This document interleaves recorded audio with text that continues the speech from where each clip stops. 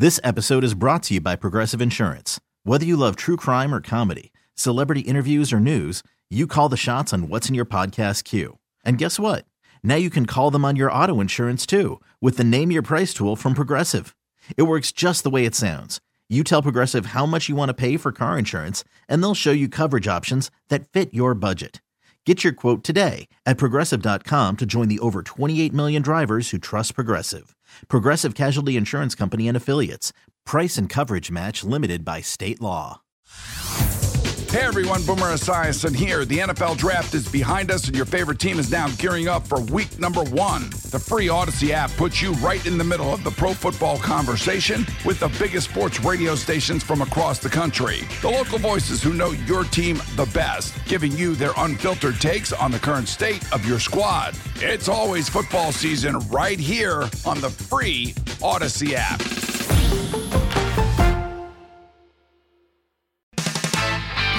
Number 1 Sports Radio 101.9 FM The Fan, WFAN. 10:24 here on this Friday evening. It is a jam-packed Friday edition of JJ After Dark. It's John Jastrzemski right here on The Fan. And now that the Super Bowl has come and gone, it is time now to sound the alarm. Send out the signal.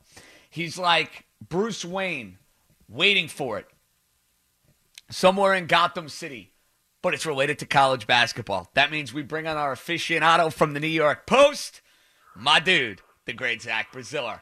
ZB, what's up, buddy? JJ, I was just thinking about what it felt like, about a year ago in a month, and it's kind of, while it's going to be a different type of tournament, it's getting, the fact that it's actually getting here and it sounds like we're really going to have one is exciting, I must say. No doubt about it, bro. And listen, I'm now trying to figure out what the deal is going to be for the conference tournaments. Because, listen, I don't think there's anything, Zach, that is going to get in the way of shutting down this NCAA tournament this year. And I know you never say never after last year, but with the amount of money that's on the line, and now with the vaccine being rolled out the way that it is, there will be March Madness in 2021. I think we can agree on that. Yeah, I mean, the fact that they're going to, somewhat of a bubble in Indianapolis is pretty clear. And the other thing, they wouldn't have done all this stuff we've been through, whether it was teams taking pauses and, no fans and everything we've seen. They wouldn't have gone this far to just not have a tournament. I'd be stunned. And honestly, I think at this point, most conferences are going to do their damnedest to have a conference tournament. I haven't seen any indication that any of these big conferences are not going to have conference tournaments. And that's a good thing for all of us, Zach, because listen, although it's going to be very different, and I might not be hooting and hollering in Vegas, having the Big East tournament, having the ACC tournament, having the Big Ten tournament, all of these small conferences and however they're going to try to go about things, it provides a sense of normalcy that we missed dramatically last year. You think about it, Zach, all of the other sports, even if they were compromised, even if it was strange, they got to their eventual champion last year. They had some, playoff or, whatever, a national championship game, whatever you want to call it. College basketball was the only one, because of the immediacy of the crisis, where in a way, bro, we didn't have that happen. Yeah, that's a good point. I mean, it was last March was just, look, a lot worse things happened to a lot of people. I mean, I've lost people to the virus. I'm sure a lot of people have lost a lot more than I have. But it was a very depressing month last March. And look, there's been a lot of depressing months with this virus, and it's been very tough. But that not to have a tournament for the first time ever was, for someone who, March is kind of one of my big months of the year. It was tough, and for the players and the coaches and everyone, it was tough. And I think everyone's really now slowly kind of getting excited, the fact that March is coming, and it is obviously going to be a different March, type of March, but it's going to be a March Madness, and I think that's really all that matters. Now let's get to what we're seeing on the basketball court, Zach, and let's start with St. John's, because They had a rough one the other night against Butler, a game they should have won. They had it won in the final seconds, couldn't inbound the basketball. But all in all, this team is right there for an NCAA tournament berth. I mean, they had the big win over Villanova. They've had this great stretch within the Big East. It's feasible, right? Like, I can look at February and go into March and think if St. John's does this, that, and the other, they could find their way into the tournament, correct?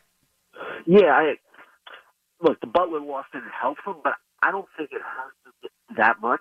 You know, I kind of went into that game saying, look, they need 2 more good wins to really be, you know, tournament feasible. They have opportunities. They go to Villanova, they host Seton Hall, they host Xavier on Tuesday. They still might get a game against UConn at home. To me, they need 2 wins, 2 more good wins, and they really can't lose their other home games. You know, they get Providence and DePaul at home, which are 2 games they have to win. But I kind of look at it the same way. You know, as long as they finish well here, you know, they don't have to go run the table. As long as they finish well, I think they're going to make the tournament. You know, most of the experts have them around, you know, first 4 out, next 4 out. But they're right in the mix. You know, they have the great win over Villanova. They won at UConn. They won at Providence. They've played really well lately. You know, but they still have, I would say, a decent way to go here to make the tournament. But, you know, just to be in this spot to me is kind of, even to me, it's ahead of where I thought they would be. It's the coaching. We got Zach Braziller, our dude from the New York Post, talking some college hoops. And Zach, you think about Seton Hall and what they were deprived of last year. They're one of those teams that's going to be saying what could have been. They're obviously not as good this year, but they've played a tough schedule. They have a couple of wins that you circle on the resume. Their tournament chances a lot better than St. John's, or you putting them right on the same path? No, they're better. You know, they played a tougher schedule, so their metrics are better. They have a few more. While they don't have a win quite like Villanova, you know, they've won at Xavier. They won at UConn. They won at Penn State, who's a team that might not make the tournament, but they have, you know, a very good net. I think Seton Hall is pretty safe as long as they don't lose a bad game here, and their schedule is pretty light. You know, except for a game against UConn at home, and it's a lot of winnable games here where I think they're probably going to get to at least 10, 11 Big East wins. I think they're going to the tournament, and, you know, I think they're going to be in a good spot because I think they're going to be a 10 or 11 seed. And that, to me, I'd always, every day of the week, give me a 10 or 11 over an 8 or 9. You know, I think they're going to be a team that could win a game or two. I like their team, especially if, you know, Bryce Aiken, the Harvard transfer, could hit some shots for them because he just makes them a different team. Now you get to Rutgers. They're on another collision course of getting in the tournament. And last year they were going to be on the right side of the bubble. This year they absolutely benefit from the fact that they've played well enough in what, to me, Zach, is the toughest league in America, the Big Ten. It's loaded. It's deep. It's going to have 9, 10 NCAA tournament teams. Do you think Rutgers better or worse than what they were last year? I think they have more ability. You know, this year I think they're deeper. Last year I thought they were more consistent, especially at home. This year, obviously, no fans. It's been different, but you know they've been better away from their building and not as good in their building. I love their center Miles Johnson. I think he's terrific. Geo Baker hits big shots. You know, Ron Harper Jr., you know, the son of the former NBA player, was so good early, and he's really struggled of late. You know, they've had their problems with the top of the Big Ten. Now they've kind of cleaned it up against the middle and the bottom. So I'm a little skeptical. Is this a team that I think is going to do damage in the tournament? But I don't think there's any doubt they're going to the tournament. They're probably looking somewhere between a 6 and an 8 seed, which is, you know, usually gets you a winnable game in the first round. But yeah, I mean, Rutgers fans who were crushed last year because they couldn't get in because of the virus. I think they're going to the tournament. I mean, they basically have to collapse here to miss it. How weird is it for you, someone who covers this sport, you're in all year, which we love, Duke and Kentucky being as bad as they've been? What's been the bigger shock there, Zach? I guess I would go Kentucky. I didn't love Duke's freshman. You know, Kentucky actually had some more experience with, you know, they were returning guys like Matthew Hurd, you know, and Wendell Moore. I thought Duke would be a little better, and they just, you know, they've both teams have been a mess. And, you could even go further. Like North Carolina's no lock to make the tournament, although right now they probably are in. Kansas has struggled. Michigan State has struggled. I mean, all these big schools, it's bizarre. I mean, to see Kentucky 5-13, it's like you look at it, and you're like, are my eyes bugging Well, that's out the here? way I feel about Duke. I mean, anytime you see them, and Zach, with the odds, it's amazing. The odds makers keep waiting for Kentucky and Duke to turn it around, and they keep misreading these teams game after game after game. It's ridiculous.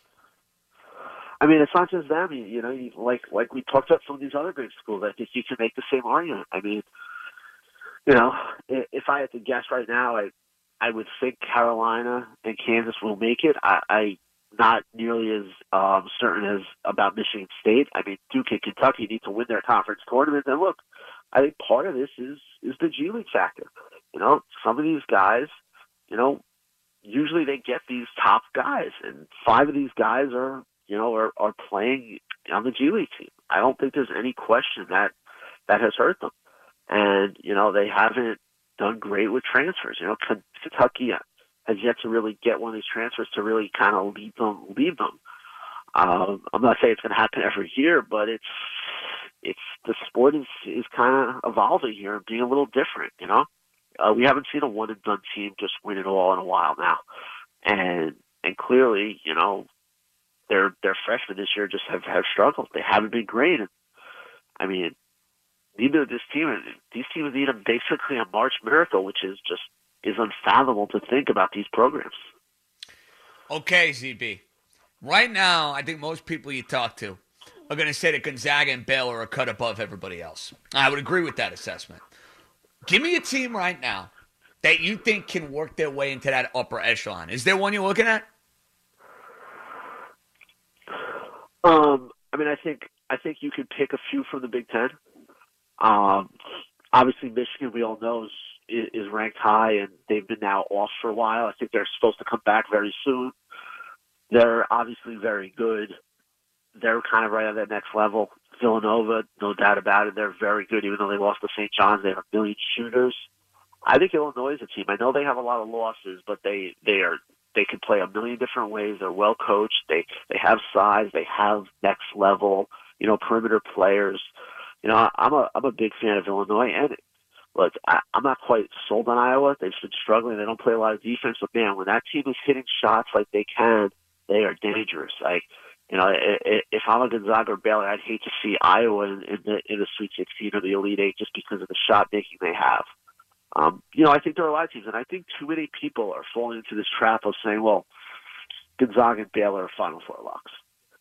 We as good as they are, we've said the same thing about a lot of teams. We said that Calipari team with Karl-Anthony Towns was a lock to the national championship. They didn't get to the championship game. We said the Zion Williamson R.J. Barrett team was a lock. They didn't get to the Final Four. We've seen just way too much over the years of these teams that are supposed to be unbeatable that find a way to lose. That's what makes the tournament great. Is one game is it, and you're done. I would not be stunned to see Gonzaga or Baylor, specifically Gonzaga, who basically is going to have 2 months of scrimmages, get picked off. I just don't, as good as they are, I just think we're forgetting about the history of this tournament and how upsets happen. Totally fair. One game, anything goes. Not a best of 5, not a best of 7. Now, we're going to have a little fun here, Zach. It is not a great Saturday card, but I have picked out about 4 or 5 games. We'll have a little competition, you and I. We'll go through these games, and you tell me who you like. Let's see if you can beat me heads up. You ready to take this on? Yeah, let's go. All right, UConn Xavier. I'm seeing Xavier right now as a 3-point favorite. I'm taking the UConn Huskies tomorrow. I think it is a must for them. I know they're beat up. I'm getting 3 points with the more desperate team. UConn, am I crazy? I'm taking Xavier. I like it. Heads up already. Very good. I know they've had a pause. I know they're not going to be at full strength, but UConn without Book Knight they just can't score. They can't be a quality team without him. To me, it's just that simple. And Xavier's too good in size where UConn's not going to get a million offensive rebounds. and Xavier just has too much firepower. I like you see the funny thing about these pauses, these layoffs. You see these teams come off the pauses and they play like nothing happened. It's remarkable. You know, I thought there'd be so much rust this year for teams when they come off a 2-week pause, and it just hasn't happened in so many instances. We got another big game in the Big East. Villanova Creighton. I'm going to let you pick this one first, ZB. 2 top 15 teams. They played some great games over the years. Who are you taking tomorrow at 5 o'clock? I'm taking Creighton. They're home. They've come off their best performance in a while. Look, they've struggled for a while here, but they did play very well, winning at a hot Georgetown team. I think they match up really well with Villanova. Villanova does not hurt you inside. I think Creighton wins. I think Zagorowski, who was the league's preseason player of the year and hasn't really had a good year, has a huge game. And I don't think Villanova's playing that well right now. I really don't. I don't think they're defending well. I think Creighton wins this game outright. I don't disagree with you. I like Creighton in this spot. And Creighton's ready to rock and roll, and I'm concerned out of what I've seen from Villanova their last couple of games. They'll be fine long term, but I do believe this is a good time to get them, and I think you'll see that later on. Now, I got to give you a game in the ACC. North Carolina, Virginia. Normally, this is a brutal matchup for North Carolina because of the way Virginia speeds up the tempo in the game or slows down the tempo in the game, and North Carolina's looking to run. Virginia slows it down, and then they execute like crazy. I think Carolina's going to kill them on the glass tomorrow, ZB. Call me crazy. I think they're covering 6.5. I like the Tar Heels. Yeah, that's way too many points for Virginia. No question about it. That's an easy one. Easy one. So, you know what I say? So we're riding 2 of these 3 together, by the way. So basically, Xavier and UConn is going to determine things, and we'll see if Matt Ehalt can pull some strings to get his boys ready to play. That's what I'm hoping for. Well, we'll see. I mean, I'm not big on Virginia, and I watched them play Syracuse a few weeks ago. I know they can shoot the ball a little bit. I just think they're very limited. And like you said, I mean, they like to play slow, and that's what I mean. This year, that's North Carolina is one strength is they can hammer you inside, and I think they will hammer Virginia. And look, I actually think North Carolina's going to win the game outright, personally, but I'm not a big fan of Virginia. And the ACC, man, oof, last year, this year, the ACC's got some problems here. Yeah, it's amazing looking at the ACC. It's not a vintage ACC, and that is what my final question is going to be, ZP. Am I going to be bent out of shape in March? Am I going to be over any possibility of making the tournament by the ACC tournament? Or am I going to be in? Where is John Jastrzemski's mindset going to be going into ACC tournament week with Syracuse? That's what I want to know. I think going into ACC tournament, you'll still be able to dream because I think the bubble. But when you say dream, though, Zach, that means not winning the whole thing. That means winning like 2 or 3 games, right? Is that fair? Yes. No, I think you'll go into that tournament thinking if I can find a way to get a big win, I might have a shot. Okay. I'll sign for that. You do have a few quad 2 wins. You got to. Louisville's a huge game, and they can find a way. Well, and they're going to get Louisville now Tuesday, where they're coming off a 2-week layoff, assuming they can play. That could be a major advantage for Syracuse. It could be, like we said. You've seen teams off these pauses play well. It's bizarre. But yeah, I don't think Louisville's any kind of unbeatable team either. That's another ACC team I think is kind of mediocre. I think Syracuse needs that game, and then I think they're going to need another noteworthy win in the ACC tournament. But I don't think it's crazy. I mean, we say it every year. The bubble is mediocre. St. John's has got 2 quad 1 wins in there in the mix. Seton Hall I think has 3, and they're kind of thought of to be safely in. So it's not like could go crazy here, but they got to win some. They got to pick up a few good wins. But I don't think you're going to go into that ACC tournament thinking you need to win it all. That's encouraging. I like hearing that. That's something I will take going into February and March. Zach, you are the best. I miss these conversations. Many more to come in the weeks ahead, amigo. So keep up the good work, all right? All right, buddy. As Zach Braziller over at the New York Post, the next time I see him for drinks, it looks like UConn and Xavier is going to determine who's paying. I like the sound of that. Huskies plus the 3. Hey, Rob Bradford here. I have set out on a mission with my good friends at FanDuel to prove what I have known for some time. Baseball isn't boring. Now I have a daily podcast to prove it with some of the most notable people in the baseball world, screaming baseball isn't boring from the mountaintops, or at least agreeing to come on our show. Players, managers, GMs, and yes, even the commissioner of baseball, Rob Manfred. It has been a constant wave of baseball's most powerful voices. So join the revolution. Subscribe and soak in Baseball Isn't Boring. Listen on your Odyssey app or wherever you get your podcasts. You'll be glad you did.